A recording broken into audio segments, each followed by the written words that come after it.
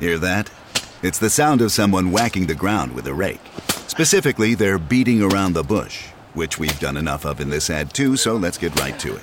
The new Moneymaker scratch-off from the Ohio Lottery doesn't beat around the bush. Money Maker. Play the game and you could win money, up to $2 million. With more than $88 million in prizes, ranging from $50 to $500, Moneymaker cuts right to the cash. Lottery players are subject to Ohio laws and commission regulations. Play responsibly. Today is Saturday, December 21st, 2019. On this day in 1978, police obtained a second search warrant to enter the home of suspected serial killer John Wayne Gacy in Cook County, Illinois. What they found in a crawl space underneath Gacy's house remains one of the grisliest crime scenes in American history, a secret graveyard of teenage boys.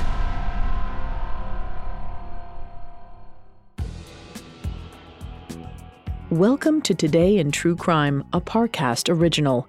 Due to the graphic nature of today's crimes, listener discretion is advised. Extreme caution is advised for listeners under 13. Today we're covering John Wayne Gacy's drunken confession and investigators' subsequent search of his Cook County, Illinois home. Now let's go back to Chicago in the earliest hours of December 21st, 1978.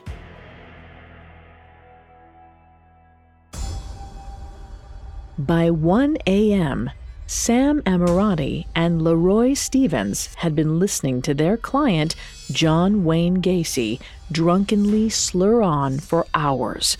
They were his lawyers. He had filed a $750,000 civil suit against the Des Plaines Police Department for their constant surveillance and harassment. The trial was set for the next day. Amirati and Stevens had assumed their meeting with Gacy would be about preparations for court. They couldn't have been more wrong. Upon his arrival, Gacy had asked the lawyers for alcohol. Amirati supplied him with a bottle of whiskey. What ensued was a meandering, macabre confession of murder. The lawyers listened as Gacy pointed to a story in the Daily Herald about a missing 15-year-old boy, Robert Piest, saying, "This boy is dead. He's in a river." Gacy went on to tell them that he had been the judge, jury, and executioner for countless people. Then Gacy described, in sporadic detail, how he murdered young men and buried them under his house. Gacy told his lawyers that many of them were male prostitutes, but he would handcuff all of them and give them what he called the rope trick. He would slip a tourniquet around their necks and strangle them to death. Gacy claimed that he would often wake up to find strangled boys on his floor. Whether his alleged memory lapse alluded to his drinking, dissociation, or both is unclear. Mid-confession, Gacy fell into a deep sleep. Amirati seized the opportunity and arranged for a psychiatric evaluation of Gacy at 9 a.m. When Gacy finally came to hours later, on the morning of December 21st, Amirati and Stevens told him that he had confessed to the murder of roughly 30 people. They insisted he attend the psychiatric appointment they made for him. Gacy, however, refused. He told them that he couldn't think about that right now. He had things to do. Gacy hopped in his car and drove to a Shell gas station nearby, the police on his tail as usual. He handed a bag of marijuana to one of the attendants, a young man named Lance Jacobson. Gacy allegedly told Jacobson that the end was coming for him. Gacy drove on, praying the rosary in his car. His next stop was at the house of a fellow contractor named Ronald Rode. Gacy wept while confessing to Rode that he had killed 30 people, give or take a few. He seemed to be saying his goodbyes to family and friends. He even stopped by the Mary Hill Cemetery where his father was buried. Meanwhile, the Des Plaines police station was waiting on a second search warrant for Gacy's house. They'd already combed through the residence on December 13th, but they couldn't find anything that linked Gacy to the disappearance of Robert Piest. What they did find terrified them all the same. Articles of clothing for young boys, a syringe, a pistol, a high school ring, as well as literature on pederasty. With his prior arrest record for sodomy, these discoveries were enough to place Gacy under the 24-hour surveillance that became the basis for his civil suit. Gacy had tried to use kindness to throw officers off his scent.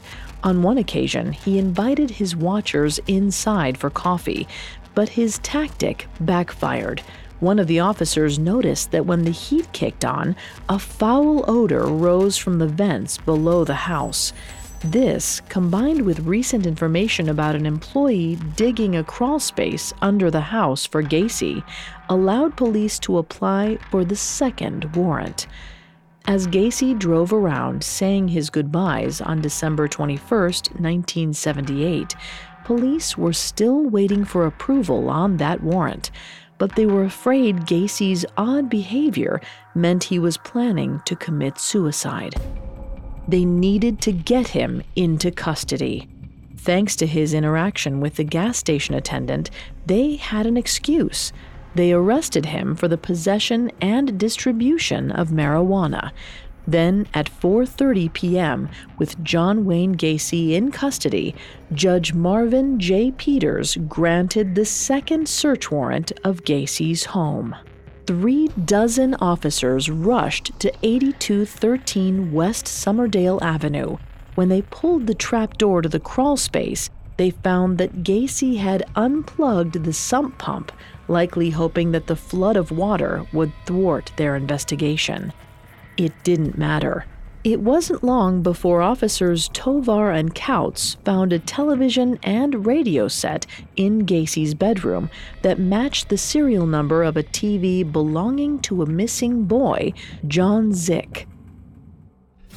Police also found wallets, jewelry, plywood stained in blood, and IDs of teenage boys in the garage and workshed. In the rec room, they found a foot-long vibrator encrusted in fecal matter.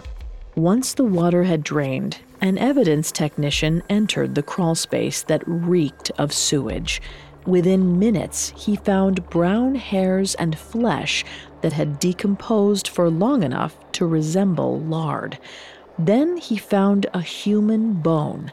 The little flesh attached turned gray when exposed to air.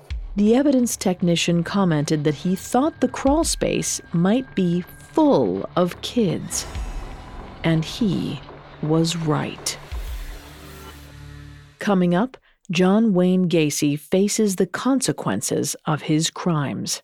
Now back to the story. On December 21, 1978, police went into John Wayne Gacy's house looking for clues to the disappearance of a boy named Robert Piest. They didn't find Robert Piest or his body, but they found more than enough evidence to charge Gacy with murder. The following day, Gacy confessed to the murders of 33 people. His victims were all young white teenagers and men aged 15 to 20. Though his first victim was stabbed, the rest were all asphyxiated. His crimes were heinous and sexually motivated. After luring the young men to his home with promises of a job or money, he would handcuff, torture, rape, and then strangle them to death. Gacy even drew a map of where to find each body, and he wasn't lying. By December 29th, 27 bodies were excavated from Gacy's property. Nearly all of them were exactly where Gacy had indicated. As for the missing corpses, Gacy explained that after running out of space under the house, he began to dump his victims in the Des Plaines River. Robert Piest was among the bodies he disposed of this way. Gacy even admitted to spending the night next to Piest's dead body. What made Gacy's crimes even more chilling was his role in his community. He was a successful businessman and involved in local politics. He helped throw parties and events for the community. He was the director of the Polish Constitution Day parade. Among the items police found in Gacy's house were photos of Gacy shaking hands with First Lady Rosalind Carter and Michael Anthony Bilandic, the local mayor. Similar to Jeffrey Dahmer, Gacy proved that even the most evil men can be hiding in plain sight, even right next door. And of course, John Wayne Gacy moonlighted as a clown. He attended local events, parades, and children's parties as his alter ego, Pogo the Clown. It allowed him close proximity to children. And though most clowns painted their faces with soft, curved lines in order to not scare kids, Gacy painted his angular with a wide grin, which is absolutely terrifying, if only in hindsight. On March 13, 1980, Gacy was convicted of 33 counts of murder and sentenced to death. He tried to plead not guilty by reason of insanity, but the judge didn't grant the request. Gacy would also file numerous appeals and would later maintain his innocence in all of the murders, blaming them on business associates who had keys to his house. But no one was convinced. After 14 years on death row, he was executed by lethal injection on May 9, 1994. His final meal was Kentucky Fried Chicken. His final words? Kiss my ass. Today, 27 of Gacy's victims have been positively identified. 6 of them remain buried in graves marked "We Remembered," along with the date they were found. Cold case investigator Detective Jason Moran and Sheriff Tom Dart of Cook County's Police Department are still trying to identify these unnamed victims. Their bodies were exhumed to extract DNA. The investigators then put out a call for anyone who may have had a family member disappear around the time of Gacy's murder spree. In 2011, their work identified one of the victims, 19-year-old William George Bundy. In 2017, they were able to identify another, 16-year-old James Hawkinson. Though harrowing, Moran and Dart's discoveries have given closure to families who wondered about the whereabouts of their loved ones for decades. Unlike his victims, Gacy's legacy lives on in film, television, and books. He has remained one of America's most notorious serial killers, John Wayne Gacy, the Killer Clown.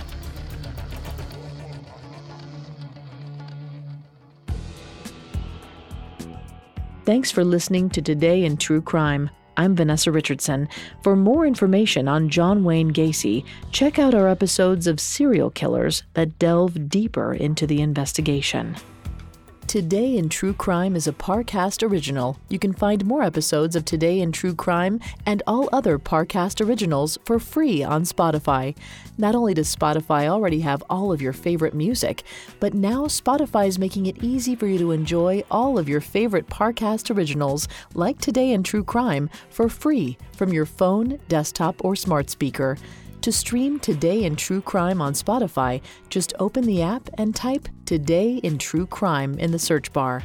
At Parcast, we're grateful for you, our listeners. You allow us to do what we love. Let us know how we're doing. Reach out on Facebook and Instagram at Parcast and Twitter at Parcast Network.